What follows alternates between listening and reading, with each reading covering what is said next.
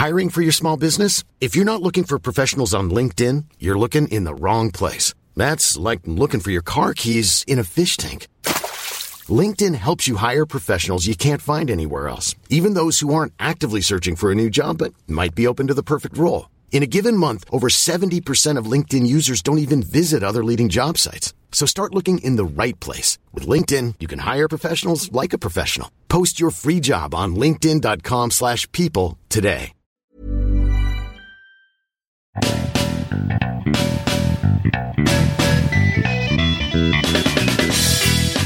Welcome to A Word with Tom Merritt. I'm Tom Merritt, and as we say at the beginning of every episode, there's no end to people telling you what to think out there, but that's not what we do here.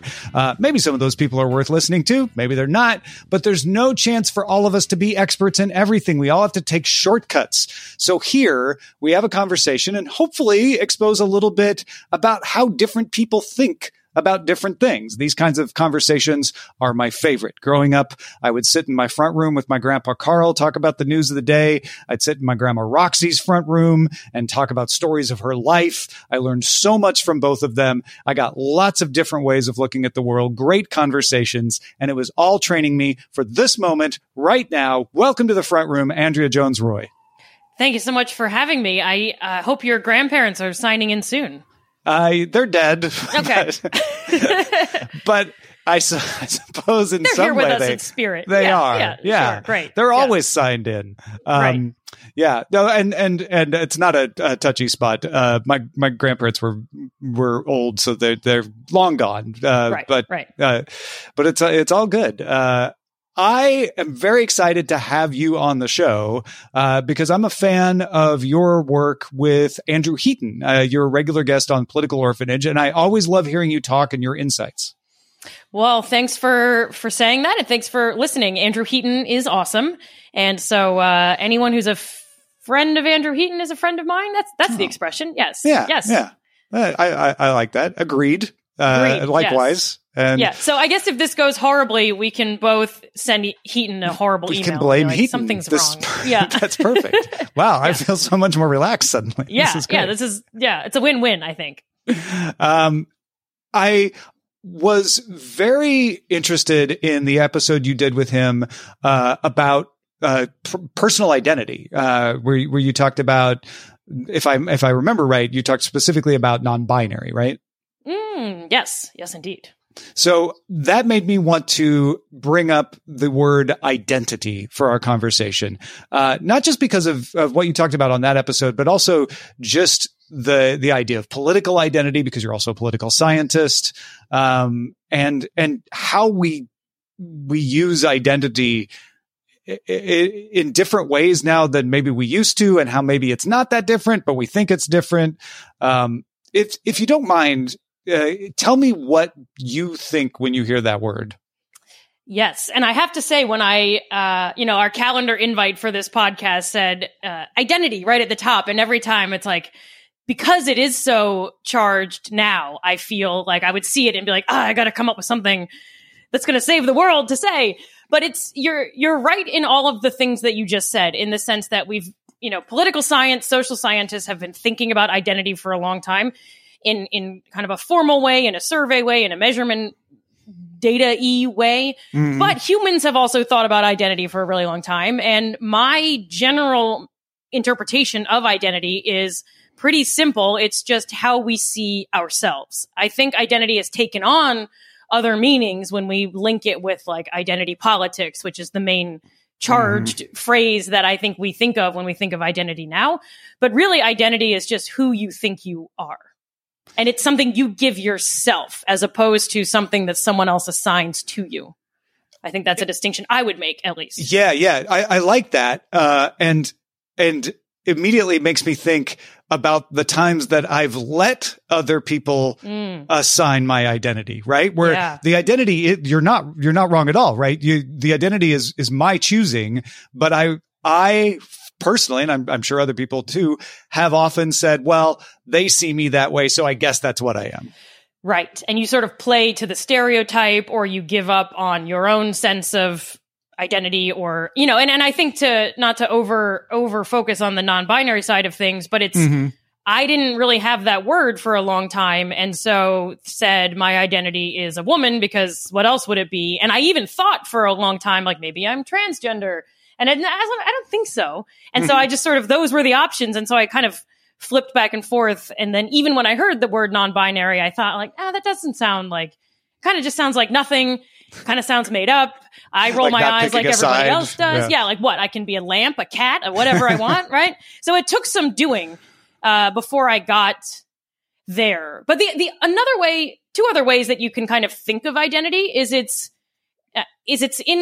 not in a vacuum, right? So when I consider my own identity, I can think of both the ranking of identity. So who am I first? And in political science, we think like the classic one is someone, are you European first or are you French first? Am I an American first or a New Yorker first? And so I have all these identities and they're kind of nested and I can change that ranking. Like I would say I'm American before I'm a New Yorker, but there are definitely New Yorkers who would say they're New Yorkers before they're American. So it's sort of relative to the rest of the world. And it's also, I'm labeling myself something that other people probably label themselves to. So by saying I'm non-binary, I'm a Democrat, I'm a New Yorker, I'm linking myself into a group with other people who've called themselves that. So it's how I define myself, but it's also how I define myself relative to others. Which is why I think a lot of people change what they, not even necessarily change their identity, but change the aspects they like to present. Totally. Quite often. Totally. And I think at its heart, the phrase, and we don't have to over-index on this phrase either, but identity politics kind of is saying we're putting certain identities at the forefront of how I've decided to interpret all political events or my assessment of leaders' performance or my approval of various policies and so on. It's not always used that way, but I think that's kind of broadly how it's being used. Yeah, because when people talk about identity politics, particularly, they're not talking about my identity as a St. Louis Cardinals fan, right? They sure are not. Yeah. That's definitely part of, I've decided to make that part of my identity, but it's always the political identities that are the ones they're talking about. Well, and it's not even just the political identities. So in political science, we would say our political identity is how I associate with like a party or how far left or how far right. I'm imagining, and correct me if I'm interpreting incorrectly from what you just said, that political identity, air quotes, in this sense also means like demographic identity. So my gender identity, my racial identity, my sexual orientation, and those sorts of things. So I think in everyday language, we think of those as political identities. They're definitely politically charged identities, but in the kind of classic political science sense of political identity is I see myself as a Democrat, as a union member, as like a blue collar. And maybe I'm wrong to think of those as two separate things because, people on the left, LGBTQ plus folks are almost always Democrats, but not always. And the fact that I just said folks is revealing of my various identities, right? We have little signals out there. Yeah, I think that the identity is, I don't want to say it's fluid or on a spectrum or those are the wrong words, but it depends on what you're using it for. So when I said political identity, I was thinking the parts of your identity that are advantageous for me as a candidate to try to win points, win votes, et cetera. And then what you just described was a more technical, but the political scientists use it to mean what is your political identity? Like what makes up your political self? And that is a more precise definition of it. But I think it shows that it's a very malleable term. It is. Well, and I think that it gets very messy very quickly. We can also complicate it by adding the word politicized to anything. So an identity as a white person, as a non-binary person can become politicized. And suddenly it is relevant to politics. And just as you said, it can be something that we probably are talking. You could evaluate, just word usage as we talk about candidates. We're probably talking about their race and ethnicity way more than we used to. We're probably talking about sexual orientation and gender identity way more than we used to for lots of reasons, not just because they were politicized. They also kind of weren't safe to talk about for whatever, right? So we can complicate it. Even before this, because I am a good scholar, I looked up the latest political science research on identity. And even in the last 3 years, one of my favorite political science journals is the Annual Review of Political Science. And an expert comes in and writes literally a summary of the state of the field. Oh, wow. In the last 10 years, there's been like 20 papers just about identity summarizing the field. And there's 10 million different interpretations. So even my take, political identity, is very, very narrow. And there are people who write about ethnic identity and gender identity. And so it's a mess in political science too. Well, and we continually mess it up. And I don't want to fall in the trap of saying, suddenly we've started doing this, because I think you can find examples of this even before the internet, but the internet certainly accelerates it, where I'm a Harry Potter fan meant a whole lot of different thing before J.K. Rowling started engaging online with her personal beliefs than it did afterwards, right? And it doesn't mean you can't be a Harry Potter fan, but there's an aspect of like, I'm a Harry Potter fan, but now that a lot of people want to add to it that didn't need to be there. Before it might be, I'm a Harry Potter fan, but I don't like a lot of kids' books otherwise. I'm just into that. Whereas now it's, I'm a Harry Potter fan, but I don't actually agree with J.K. Rowling, or maybe I do, whatever, on that sort of stuff. So that Rowling, like you said, that's an example of politicization, I guess. And I think another place that we see this, and that is maybe evidence of politicization, but maybe is also just something that's tracking with the internet because this didn't exist before, is think of like your Twitter bio and your, Instagram bio and whatever shortcuts you have about yourself online. I think people who are, suspicious of or talk about or lamenting of identity politics will say, oh, we just put our identities in our bios and that becomes who we are, right? Like I'm a left-leaning millennial gender fluid, blah, blah, blah, Vikings as opposed fan. to just talking about who I am in some other way, right? Sure. Yeah. Yeah, I also think people curate their identities. I certainly do more because I don't want to engage on stuff. I remember when Facebook first came along, I answered every one of the dumb questions on there. Like, what's your religious view? What's your favorite movie? And all that stuff. Separate from the data mining aspect of that, which I honestly think is a little overblown sometimes. I wouldn't I don't answer those kind of questions as much because I'm like, I don't want to put that flag out there because people look at it more seriously than they used to. Well, one of the things on the non-binary front, and I was very grateful to Heaton for having that conversation with me about it, but I thought about and kind of had settled on my own sense of identity, or not settled on, but had kind of come to terms with being somewhere in the middle for a long, long time, way before I started mentioning it to anyone.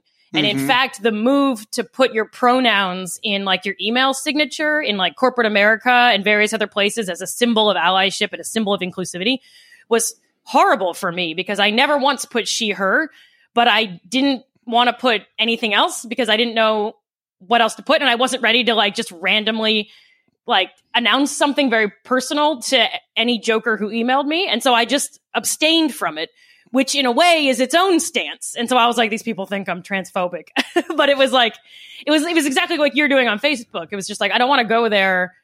And I can decide how much of my identity, I think that's part of the issue with, we talk about various identities is, race and much of gender, you can't really change how you present.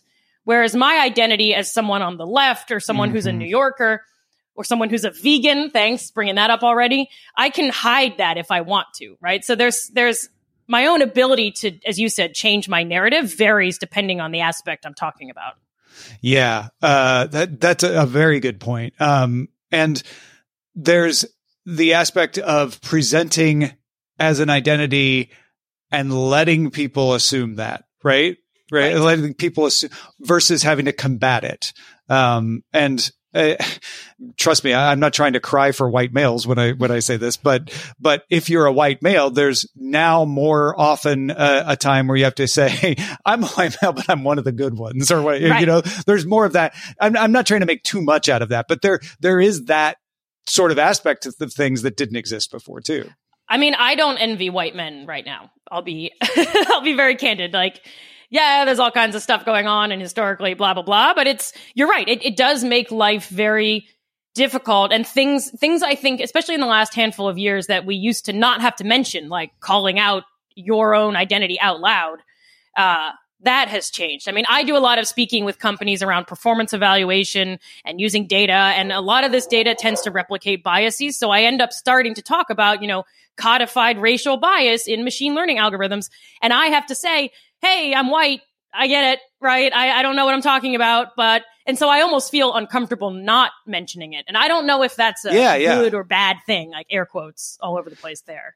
It does, to me, point to that we're in a situation where more often, maybe not all the time, maybe not at your local bar or whatever, but more often you have to assume that someone is parsing your identity in a way that in the past may not have been very common. Sometimes it wasn't very common because everybody had the same identity, which, in a less diverse situation is got its own problems, right? But also because even in a world where you're not dealing with a diversity issue, you're still dealing with people making assumptions based on what they think your identity is. Right. And not just what they think your identity is, but how important that identity is to you. Here's a very silly example that I'm thinking of as you say this is I was emailing with someone somewhere for some corporate something. And he emailed me to say, let's get together and meet, blah, blah, blah. And at the end, he said, go Camels or something. And I was like, what? What did I talk about? What am I talking about this? And it turns out I'm a Marlboro person. What are you? Yeah. I was like, lucky strike, man. As I vaped for, and then so I even asked him about it. I was like, what was that Camels thing? Was that a mistake? And he said, oh no, I looked on your LinkedIn, which I never check. And I saw that you went to Connecticut College and their mascot is a camel. I went to Trinity and their mascot is, and I was like, I don't think about where I went to college ever. And that is a huge part of many people's identity. Sure. I didn't particularly enjoy my college years. I also then went to grad school and spent a ton more time there. And that had a lot more to do with kind of how I think about the world. So there's all kinds of reasons why I don't think of myself. But a lot of people, you go to Notre Dame and that's your identity for the rest of your life. So looking forward to the hate mail from Notre Dame listeners. Or you got that right. So it's not, it's in some cases, it's not incorrect for him to say, oh, your identity is a Connecticut College alumna, but it's not relevant to my life. It's way low on your priority scale. Right. And I think a lot of times, I was just rewatching season 2 of Mad Men because that was one of the only things on this flight that I was on. And the whole plot of season 2 of Mad Men is Peggy's a woman. What are we going to do about that? Right. And maybe her identity as a woman is not that important to her before she entered this workplace on Madison Avenue with all these dudes. And now all of a sudden it's all anyone can think about. And it has everything to do with the kinds of jobs she gets and what she gets invited to. So it's like, even if you don't want it to be your identity, maybe she doesn't care, it is her identity and it dictates her whole life. So it's like, you don't get to choose what counts either in a way. Yeah.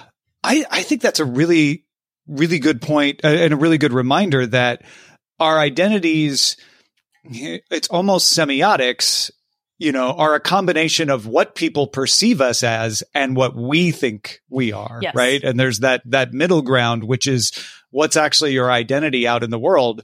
And you may not always have an accurate, at least I certainly don't have an accurate idea of how that identity is perceived.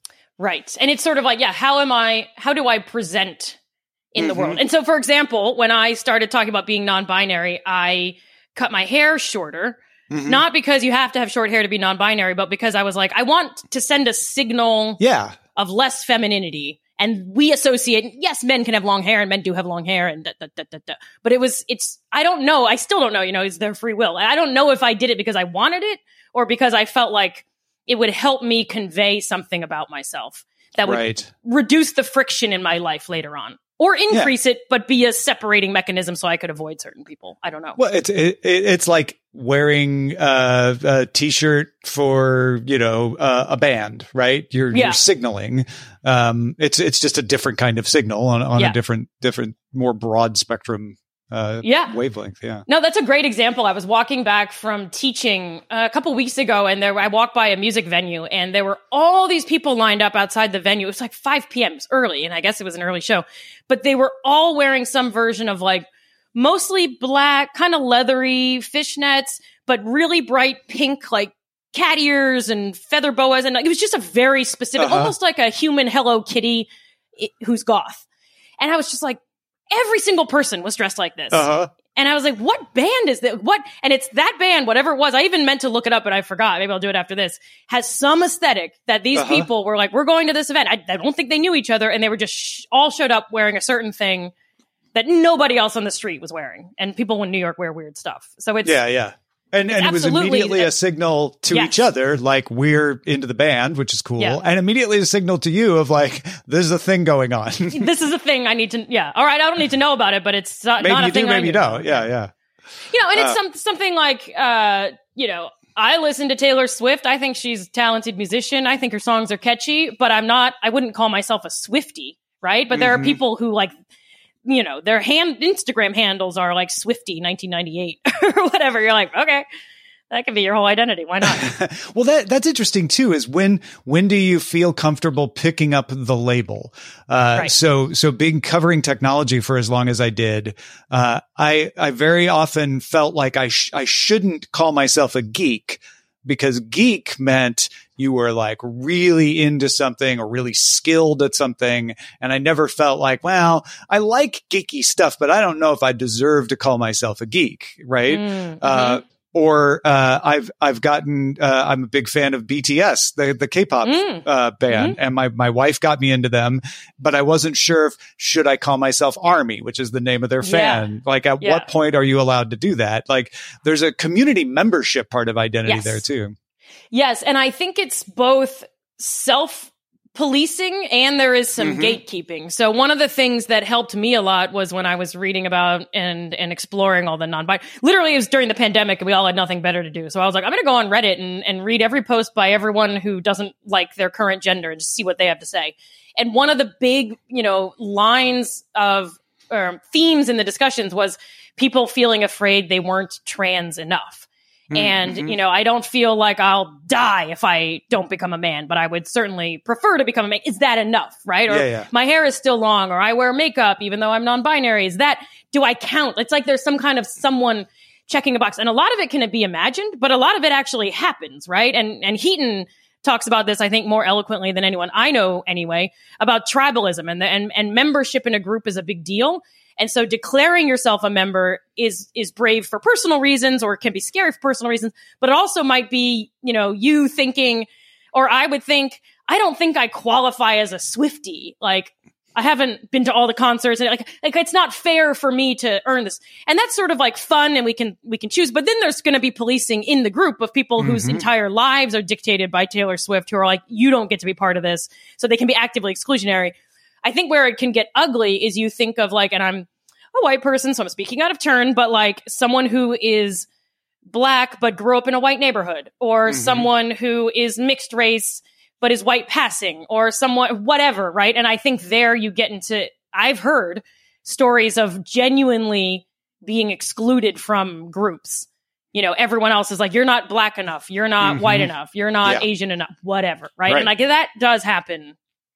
It's a strange way that we insist on organizing ourselves. Yeah, there's a community aspect that I think does go into tribalism, like Heaton talks about, and the evolutionary advantage to knowing who's your in group that is not going to steal the meat you hunted or the berries you gathered, and is going to contribute to the group, and who's from the outside and might try to take your stuff to their tribe, or might try to freeload on you.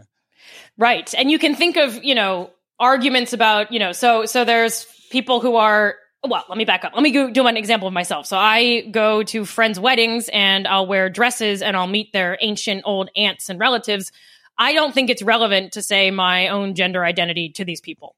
And I never will. And I'm going to wear a dress and I'm going to not make it about me in any way. And I think that's for my own preservation. It's because it's their wedding. There's no reason, right? You could argue that means that I am sparing myself part of the lived experience of being non-cisgender because I can be cis-passing when I need to. And so you could legitimately say, well, what about someone who genuinely is not, is transgender and can't, shave their beard and wear a dress, whatever, right? Like I'm choosing to fudge it sometimes for preservation of myself, and it's probably a cowardly move, but I do it, right? And yeah, you could argue I'm not really suffering, more air quotes, from that identity. I mean, I'm not as oppressed, right? I can't erase being white or being black or whatever in a way that I can be like, put on some red lipstick and a dress. It doesn't matter. Yeah. Well, I think, it's certainly people can lob a criticism of you're being a coward, you should stand up or whatever. It's easy to do that from the outside, right? But also I think there's something to be said for if you see your identity as encompassing that part and you're like, yeah, I'll let that part be the only part people see for a small period of time. Is that okay? Yeah. I mean, it's or not, do you feel like you're being a fraud, but it's easier to be a fraud than to deal? I think I'm choosing that one. I think it's okay. All right. That's fair. I mean, it depends on the circumstances, right? Like in the case of a friend's wedding, I think it is nice of me to not be like, here's what we're going to talk about on your big day, whatever. Yeah. I also, for the record, try to go out of my way, even though I brought it up within seconds today. Can you hear that music, by the way? Or is it okay? I don't hear any music. Oh my gosh. My neighbors, I don't know. There's a way to tie this to identity. The neighbors immediately in the building next door, like constantly Airbnb their apartment out, I think, or they just come in once every month. But the minute they do, they play that Frank Sinatra, New York, New York song extremely loud. Okay. So it's ringing through my apartment right now. Anyway, their identity is people from Long Island who once a month play New York, New York. It's horrible. I was expecting you to say loud music. I was certainly not expecting a New York apartment to be constantly blasting New York. Seems a little on the nose. It's very on the nose. I do think it's like Airbnb or something, because it's people who, maybe this is tied to identity, who come to New York and think, I'm going to be a New Yorker, I'm going to play this song. But everyone who ever Airbnbs that apartment does that? That seems so Maybe odd. It's like there's a playlist set. My boyfriend and I talk about it all of the time. Oh, that could be it. Yeah. And it's, the minute this hangs up, we're like, can you believe they're playing that song again? Oh, it's horrible. I mean, we all constantly play I Love LA here. That's just a fact of life. Yeah, I mean, I just came from my hometown where we played, Oh, Maryland, My Maryland every morning and night. So it's exactly right. Tell me, the amount of times I've been to Annapolis and I constantly hear that song. Yeah, constantly. I will say my Marylander identity has gotten stronger as I've gotten older, which is maybe the most boring thing I've ever said in my whole life, but it's true. That's interesting that you say that too, because I'm from Southern Illinois. And as you noticed, I say Southern Illinois, not Illinois, because if you say Illinois, people assume Chicago. Right.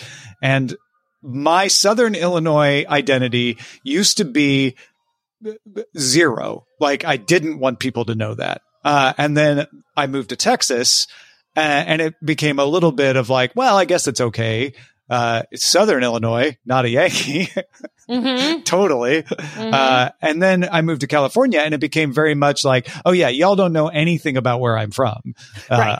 I'm from Southern Illinois. Let me explain what that means. Kind of a situation. Again, not pushing it in people's faces all the time. It's not the first thing I bring up, but if it comes up, it has become stronger. Is it similar where, because you're not around Maryland as much, or? I think so. And I'm going to go against what I just said, but I actually usually preface it with either Western Maryland or rural Maryland as well. So I'm from the part of Maryland, I'm like, well, Maryland geography, where the Hook is. And the Hook recently was the one that tried to secede to West Virginia. So that's where I'm from. Like, it's not quite Appalachia, West Virginia, but it's very, very close. So for the same things as you, I think I do it to distinguish make a distinction between, because it's not DC, right? It's not, there's a lot of, I think here's part of it. There's a lot of people who grew up outside of DC who went to like fancy private schools and played fancy sports and did all this Arundel, stuff. that area. Yeah. And I'm from, like, I drove past cows to go to school. And I don't know, as I'm saying this, I don't know why it's so important that I am clear about this. Maybe it's to be like, I get the rest of America, which is not true at all. But also it's cause I do the almost exact same thing, which is it's Southern Illinois, because I grew up in a town of 5,000 people plenty of soybeans and cows. Yeah. And so I want people to know, like, okay, because I live in Los Angeles, you're going to assume a lot of things about me, but you shouldn't, because this is where I came from. Right. I have a friend who is, I guess she's a vegetarian and she doesn't drink. And she's very quick to tell people she smokes a lot of pot. And I think that's like a good example of something like that, where it's like you're forming, because of these first two identities, some ideas about me, but I'm no teetotaler. It's just separate reasons. I'm still cool. Yeah, I'm not that healthy. Don't I still, yeah. I mean, so I think before New York started playing, I was about to expound further on being vegan. Like, that's a part of my identity that I have to bring up sometimes. Vegans have it tough, because if at a wedding or whatever, if there's food being served, I have to be like, is there dairy in this? Everyone hates me, but I hate bringing it up. It's not really a strong part of my identity in the sense that it's anywhere near the top 10 list of like how I would describe myself to someone if I was meeting them for the first time, but it comes up constantly. And I hate it because people ascribe all these horrible things to me. I don't even like other vegans. That's something I like am working on in stand up, is like, if you tell me, oh, another vegan's coming to dinner, I will also be like, oh, Jesus, like I can't. They're so annoying, right? Like I don't like the stereotype. And maybe that's where we're coming from with the Illinois, Maryland thing, is like, for some reason we're like that. I just need to be clear that the version that you're assuming is not the right one. Why that matters to us is that gets back to that core of identity. That's like, why does it matter anyway? Many of us have those stubborn pounds that seem impossible to lose, no matter how good we eat or how hard we work out. My solution is PlushCare. PlushCare is a leading telehealth provider with doctors who are there for you day and night to partner with you in your weight loss journey. They can prescribe FDA-approved weight loss medications like Wegovy and Zepbound for those who qualify. Plus, they accept most insurance plans. To get started, visit plushcare.com/weightloss. That's plushcare.com/weightloss. There's a weird part of my own identity, which is made up of, you don't know me. I want to subvert your expectation. Yeah. And I think that is part of what feeds the like, no, Southern Illinois. Like you think X because I worked at this place or lived in this, area. But that's also part of the rest of my identity. Like and maybe this is becoming more about personality than identity, but I definitely am the kind of person who doesn't want to label themselves things sometimes, because I'm like, yeah, but I don't really subscribe to any of it. And political parties are the easiest one for me to do, which is I'm not one.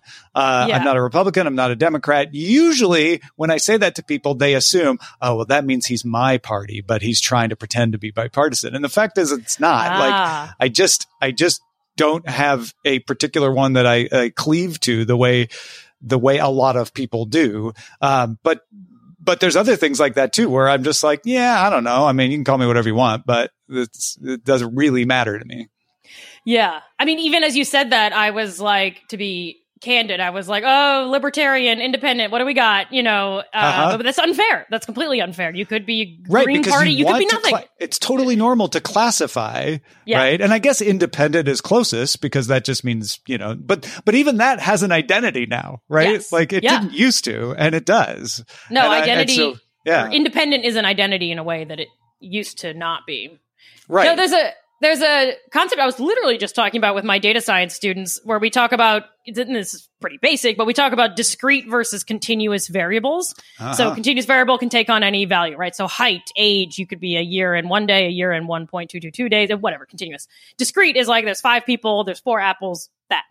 What we're doing when we do identity almost always, I'm sure there's an exception, I can't think of one now, is we're turning a continuous variable into a discrete one. Mm-hmm. And the act of doing that sometimes requires, we're almost forced to pick a label. So for me with the gender, it's like female doesn't feel great, or woman, I hate the word woman, man doesn't feel right.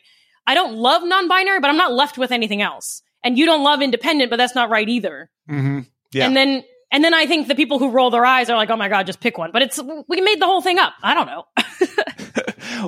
well, yeah. Terms are only good. Terms are only worth anything in as much as they are useful, right? So that's why English is one of the languages that is spoken in the most places, because it's so malleable. You can keep adding words to it. You have all of these borrowed words that you can use to make your meaning more precise. And unlike the French, sorry to dig at you, France, but we don't have an academy that prevents you from adding words. Yeah. And so we keep changing words. One of my favorite examples is terrific, which used to mean it terrified you. And now means that it's great. Like we just changed what it meant over time because it was useful. Yeah.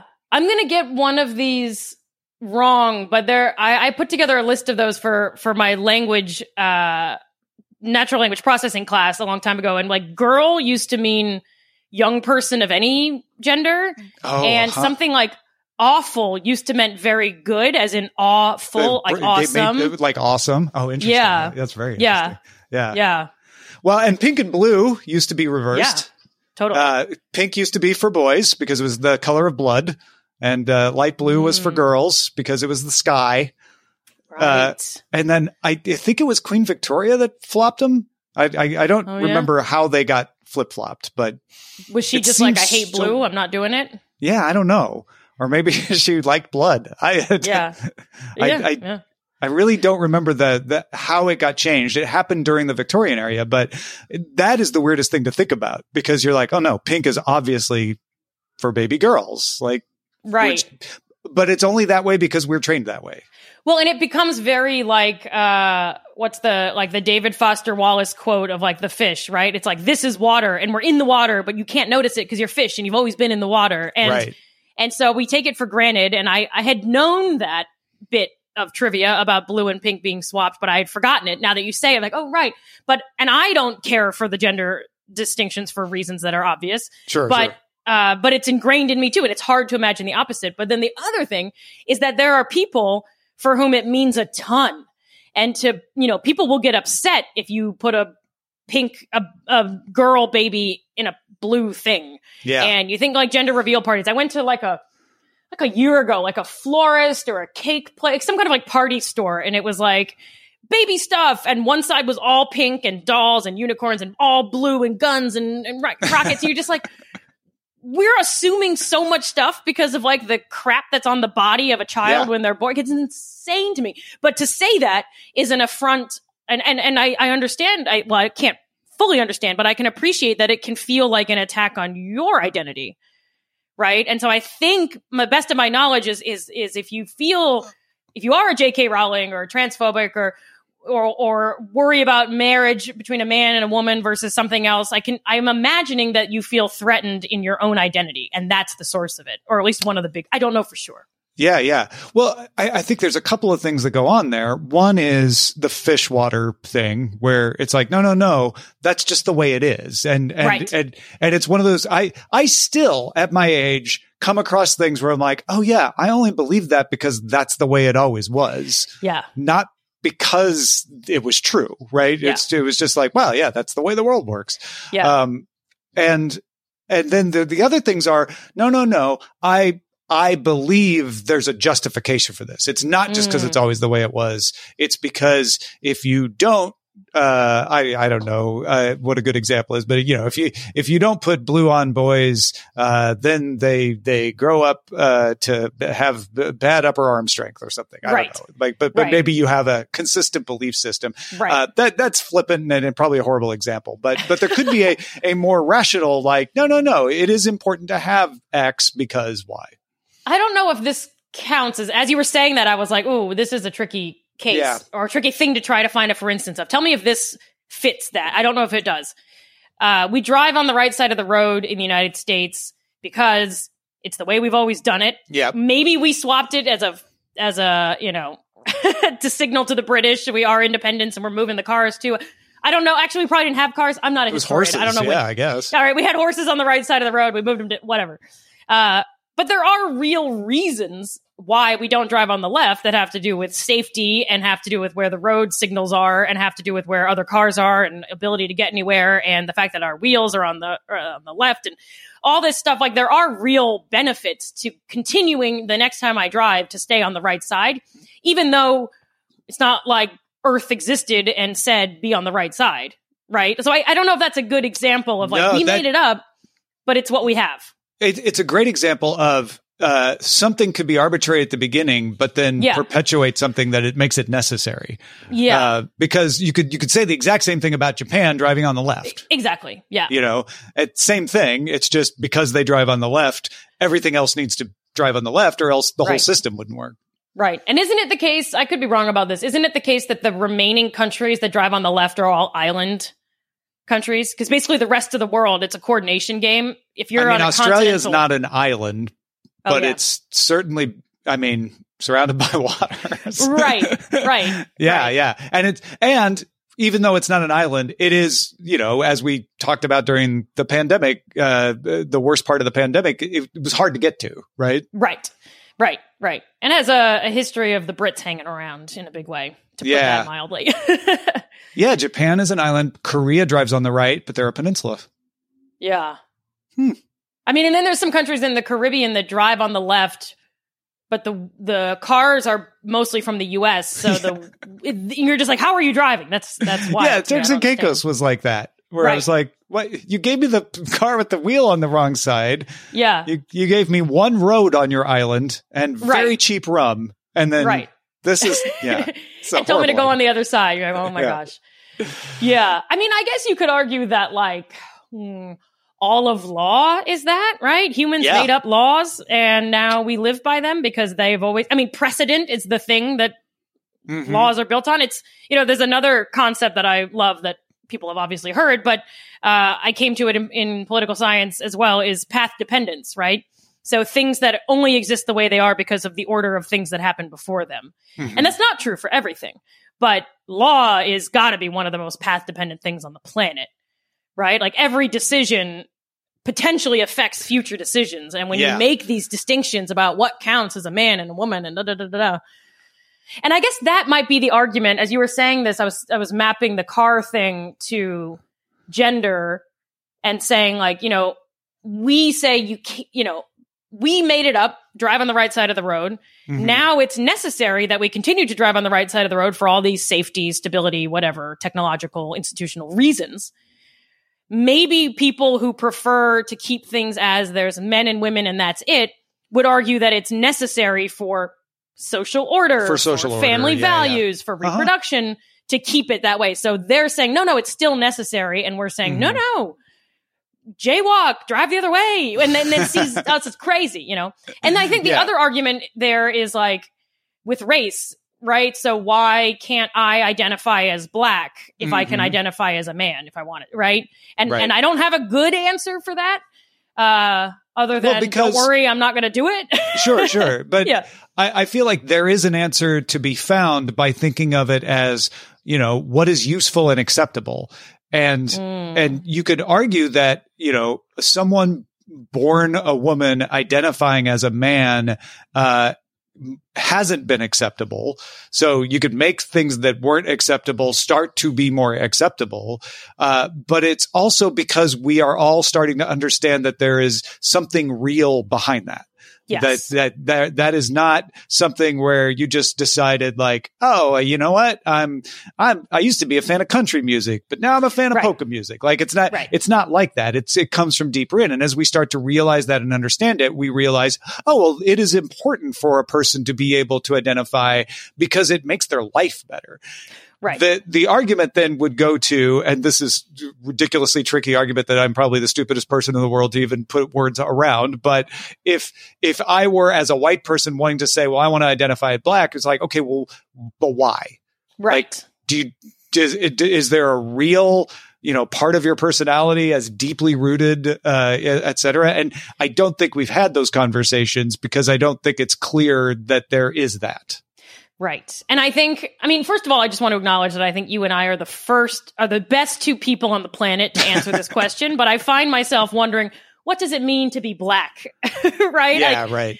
To grow up with a particular set of cultural behaviors, a set of family traditions, and if you're in the United States and have a particular family history of slavery as opposed to coming from elsewhere, all of that, like there's a lot of reasons why you could claim that identifying as Black is certainly not, as you were saying with gender, as we're understanding there's a lot to do physiologically and biologically and neurologically about our gender and development of the fetus and all of this stuff, that I don't think we have any evidence that you have that for race in any way. Though I will say that we have gotten into some tricky areas where if you really enjoy music and literature and movies and whatever cultural stuff, products from different racial groups, that can be seen as problematic. And I don't really know how to think about that myself. Yeah. So for example, like Aquafina being criticized for, heavy air quotes again, appropriating Black culture because she speaks in a certain way. Or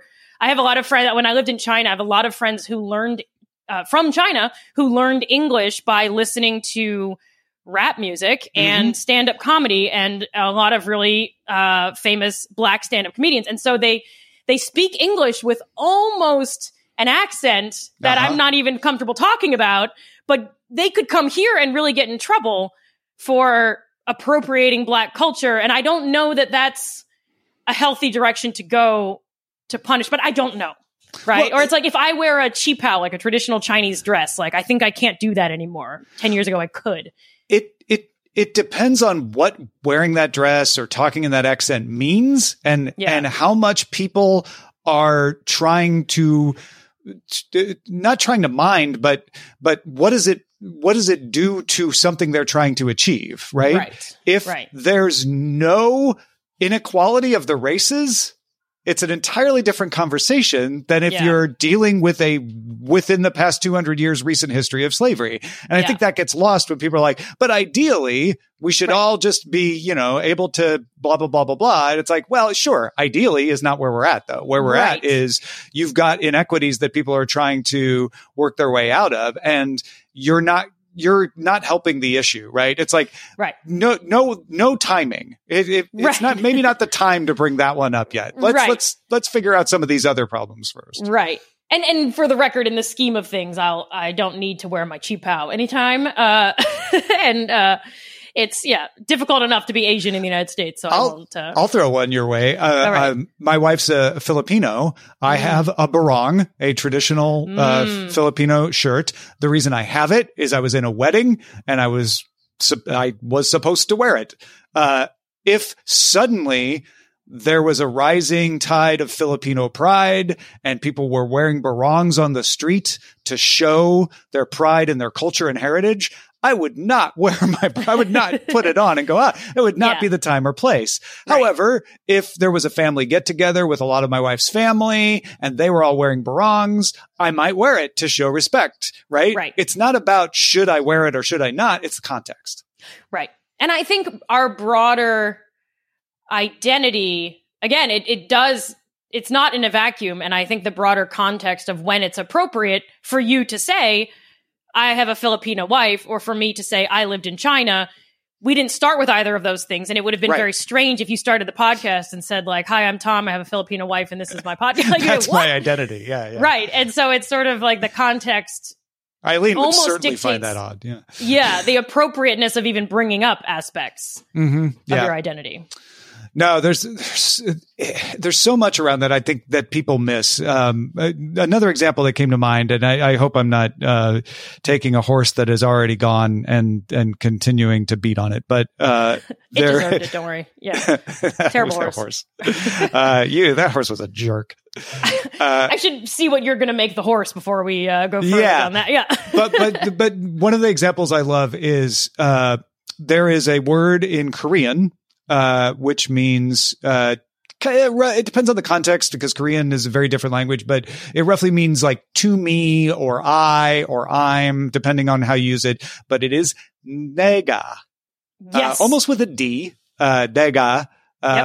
And in a fast flowing song, it's not going to sound like that. It's going to sound like a song that belongs in an African-American hip hop, song. Right. And what is interesting is that you will often find Korean acts change that word Really? when they perform in America, because they just are like, look, we have the right to use that word. It's a word in our language, a very common word in our language, but we don't want you to misinterpret. So we adjusted things. There's the exact same thing in Chinese. There's a word, and I don't know, I'll say it. You can bleep it out if you need to, but the word is naga, but it's often pronounced colloquially as nega, N-E-I space G-A, and it means that one. So if you're like at the store and you say, I want that one and two of that one, you would say nega, nega. And it's used as an or a like. And so if you're trying to say a sentence, you're like, I'm going to go to the, those would be this nega term. And you would say, grocery store. And so you say it all the time. And as a person who speaks it as a second language, I say it a lot because I am always searching for the right word. And every single foreigner, which is a Chinese word for anyone who's not from China, right, who would come to China and would hear us all, would turn to me and say, what are they saying? Why? Because it's the only word you pick up if you don't speak Mandarin. And I believe a business professor or some professor at like USC or some school in Southern California almost got fired. Maybe he got fired for using the word in class, and everyone was like, I'm offended. But it is a word, and it's a common word. It's like It's so common. And I read about that story, and I never found an article that explained enough because they were all too cautious to want to quote. Yeah. But I can see a situation where he could be just using that word in the context of the language and somebody takes offense and it causes a problem. I could also see him knowing what he's doing and kind of winking and go like, hey, look what I'm getting away with. And that would not be okay to me. Right. So it really depends on the situation there. And I think, I was just going to say, I think that the same with the identity and the like more air quotes policing. I think with language, it would, I rankle at the idea of Koreans changing the word in songs and saying we can't speak this way in Mandarin in the United States because other people are too sensitive. But on the other hand, I'm okay with someone asking to have a neo pronoun used. Like Z, zir, zem, or whatever. Like, I'm like, yeah, fine. Right? I don't know. I'm being a bit hypocritical myself in sort of where I'm okay with changing language to accommodate others. And I think that's a bit unfair of me. I think it's one thing to say, like, I'm going on stage in Inglewood, California. I'm going to change the word there versus I'm going to re-record the track on the CD. Right. Yeah, those are different situations. Right. Would you like to play a word game? I would love to play a word game. All right. This word game is called This and That. I will propose... Want me to say it in Chinese? No, I'm kidding. and it will be conducted entirely in Mandarin. You're perfect. And I will respond in Korean. Perfect. No, it's 2 words or phrases, and you just choose one of them and tell me why. Oh, I like this. Okay. All right. First one, stand-up comedy or circus performing? Stand-up comedy. Because you don't have to put on any makeup or shower off piles of glitter after each show. You just walk up, yell at drunk people, and then leave. Yeah. You've convinced me, like 100%, that if I had to choose, that's what I'd choose. But you do circus perform. I do circus perform, and it's not a 100%, stand up over circus every time. It's more of like a 90-10. Circus is... If I were to argue in favor of circus, hypothetically, I would say that the benefit of circus is that the performance is almost always going to be received well. Comedy, every joke, it worked 10 times and the 11th time the audience didn't like it and it all read wrong and your tone was a little off and you're messed up. Circus, you do a split, you hold something that's on fire, people are going to clap. They're never not going to clap. It's much easier. Would you say not easier, but the performance is lower variance in terms of audience reception. That's what I want to say. Would you say one is a dangerous high wire act and the other is circus performing? Hey, there we go. Yes. Well, one of them has a net. Yeah. Fast or slow zombies? I think fast. Yeah. I'm not totally sure why, but I have a sense that if they're fast, I can do the alligator thing and like zigzag to confuse them, or that they're more fragile as a trade-off. This is one I ask most people, and it usually comes down to survival or entertainment. But I think you're one of the few people, if not the first person, to pick fast with a survival angle. Nice. I think that's a way of knowing that I'll be the first to go in the apocalypse. Don't put me on your team. Or the only one to survive because you figured out the thing. Yeah. Beer or wine? It would be beer, but beer gives me a headache, so I got to go wine. Oh, see, wine usually gives people a headache. I know. Red wine is pretty much out for me unless it's extraordinarily expensive, it turns out. So if anyone wants to buy me a gift. Day 2 of the pandemic, I had a sip of my favorite beer, which is Founder's Porter, the darkest beer. Well, not the darkest beer on the planet. Very dark beer. It's wonderful. Very dark beer. Yeah. And I watched some Zoom comedy shows and I had a headache for 4 days. And so I was like, all my friends, pandemic drinking. And I was doing it. I bought all this Founder's Porter. Almost feels not worth it. Yeah. Almost. Yeah. I'm a big fan of a coconut porter. Maui Brewing Company makes a coconut porter. That sounds great. Yeah. Oh, it's like chocolate. Generalist or specialist? Generalist.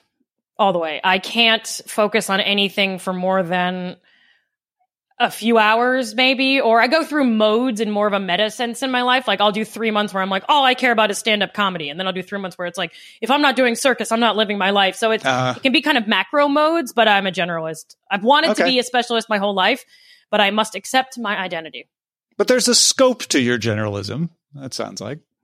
In the sense that there's like some constraints on it. Right. I think. Yes. You're not becoming an oceanographer suddenly, I mean, if there's an opening that you know about, it sounds pretty great, actually. And it comes with health insurance. I did at one point think it would be easier to make a list of careers I didn't want rather than careers I did want. Because you're right, there are some bounds on it. And I was like, I don't think I want to work in restaurants anymore. I can write that down, whatever. So some. I would be a bad elementary school teacher because I used to want to open a bar and then I went to enough bars and realized what you have to do when you run a bar versus being in one. And I much prefer being in one. Yeah. Yeah. I've long held a fantasy that I would be a great bartender. And I don't cook. I don't like cooking. My kitchen is filled with nothing but knives I've never used. But something about bartending and mixology, more air quotes, sounds very satisfying to me and very clean. Cooking involves too many ingredients, but a cocktail with, 3 things and some kind of spritz on top. I feel like I could get lost in doing that and listening to people talk about their problems. Yeah. While you're flipping the bottles and stuff. Yeah. And I have a white rag over my shoulder. I have a very old timey view of what it is to be a bartender, but you have a handlebar mustache and round glasses and a vest. Absolutely. Totally. Yeah. I'm spritzing, absinthe on everything. Anyway, keep going. Yeah. No, please keep putting absinthe on everything. I'm in favor of that. Savory or dessert crepes? I don't really like crepes. Am I off the show? No, you could say neither. I think only one other person has taken that option before, so I encourage it. Groundbreaking. Yeah, I thought you were just going to ask savory or sweet. The answer is savory because sweet things give me a headache unless I eat savory things first. So I got to go savory. My head is a wonderful place to be. but then you said crepes, and I was like, they're too precious. I don't like a precious food. I'll eat a hearty pancake or a molten chocolate brownie with peanut butter. I'll get a headache, but I'll do it. Right? Yeah. I think my identity is I have a headache. But take that for what you want. But a crepe is too fragile and too special. And I feel like anyone who likes, I'm going to get really in trouble. Anyone who likes crepes thinks a lot of themselves. That's so unfair to say. I'm thinking of French stereotypes. Yeah. It's the doily of pastries. It's the doily. And I barely even like pastries. People like a flaky. No, man, make it dense. I think am I being racist? I don't know what I'm being. I don't think so. I'll eat a scone until the end of time, but I'm You're just being a typical Western Marylander. Classic. Yeah. Who went to Connecticut College. Logistics map versus knives. Oh, logistic map until the end of time. The logistic map I use all the time. Whereas the knives, every now and again, I'll use the cleaver to hack open a coconut. Until you talked about your cooking or lack of, I would have guessed the knives. But that makes sense now. Yeah. What do you use the logistics map for? So it's a map of deterministic chaos. Happy to share a Wikipedia link with your listeners. If they just look up logistic map, they'll find it. And it's a reminder that even a closed system can be ultimately chaotic. So predicting things is hard, and it's a reminder of humility about trying to predict your own life. Oh, that's good. I like that. But the knives are handy. Speaking of chaos and humility, dogs or cats? Dogs until the end of time. Good. Yeah, I am obsessed with dogs. I don't have a dog because I love them too much. And I know it's better to have loved and lost and blah, blah, blah, but I can't do it. But my parents have a dog. Her name is Zoe, and she's the main thing I think about all the time. What kind of dog? So the rescue crowd is going to be slightly against me, maybe very against me, but she's a double doodle, which is half golden doodle and half labradoodle. But she's your parents' dog. Oh, and she's so smart, and she's so cute. How would you not love a double doodle? She's amazing. Yeah. I mean, we adopt, don't shop, blah, blah, but my mom didn't want to vacuum anymore, and I get it. Yeah, okay. I'm also kind of allergic to I'm fading into a fragile snowflake of health problems. You're becoming crepe-like. I'm becoming crepe-like in my health robustness to everything. Yeah. Influence or persuasion? Ooh, that's a good one. I'm lazy, and I like attention, so I'm going to have to go influence, even though I'm aware that intellectually the correct answer is obviously persuasion. But I like the idea of walking into a room and changing everyone's mind with like an Instagram post or like something on my t-shirt. I think that's a powerful thing to have. And maybe in this world of fake news and blah, blah, blah, misinformation, a bit of influence would go further. I don't know. I think you just described why everyone keeps using social media. I think so too. Like, well, seriously, it kind of clicked. I'm like, oh, because I'm always thinking like all these people who complain about social media, but then they keep using social media to try to fix social media. It's because of that dream of like, but if I get enough influence, I could be the one who makes the perfect meme post that, just, it's like some kind of neurolinguistic programming dream. Right. Yeah. And it dissolves all hatred, disease, and violence from the planet. Someday, the perfect meme. And finally, hot or cold? Okay. Hot or cold? Hot. I hate being cold. I'm always cold. If I'm not hot, I'm cold. Like I'm never okay. I need to be warm. And much to my boyfriend's dismay, who's always runs hot and he likes it cold. We basically live in two separate, temperature environments. Mallory O'Mara said the exact same thing to this question, really? Like almost to a T. Yeah. Oh, wow. Well, it's also, I should say, I don't have my identity makes me clarify. I don't have a 2-bedroom apartment. I have a 2-room apartment. Yeah. And so one room is hot and one room is cold. But really, he said the same thing? We gotta swap couples for temperature reasons. Yeah. Well, Andrea, I can't tell you how much fun it was to chat with you. Thank you so much for doing this. Thanks for having me on the show. This was super great. And I feel like I understand what it is to be South Illinoisan, finally. Well, I'm glad to hear that. I have a greater sense for what a Western Marylander must be like. I can't claim to be one. Of course, that's not my identity. Sure.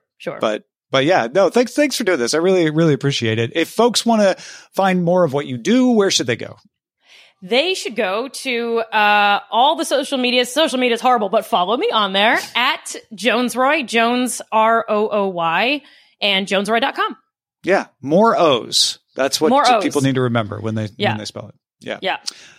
Thanks to our producers, Jen Cutter and Anthony Lemos. Thank you for listening to this show and telling your friends about it. You can get an ad-free version of this show and special bonus outtakes from this episode with Acast Plus. Click on Access exclusive content at awordpodcast.com. We'll have a word with you next time.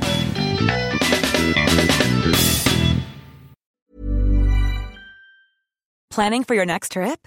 Elevate your travel style with Quince. Quince has all the jet-setting essentials you'll want for your next getaway, like European linen, premium luggage options, buttery soft Italian leather bags, and so much more. And is all priced at 50 to 80% less than similar brands. Plus, Quince only works with factories that use safe and ethical manufacturing practices. Pack your bags with high-quality essentials you'll be wearing for vacations to come with Quince. Go to quince.com/pack for free shipping and 365-day returns.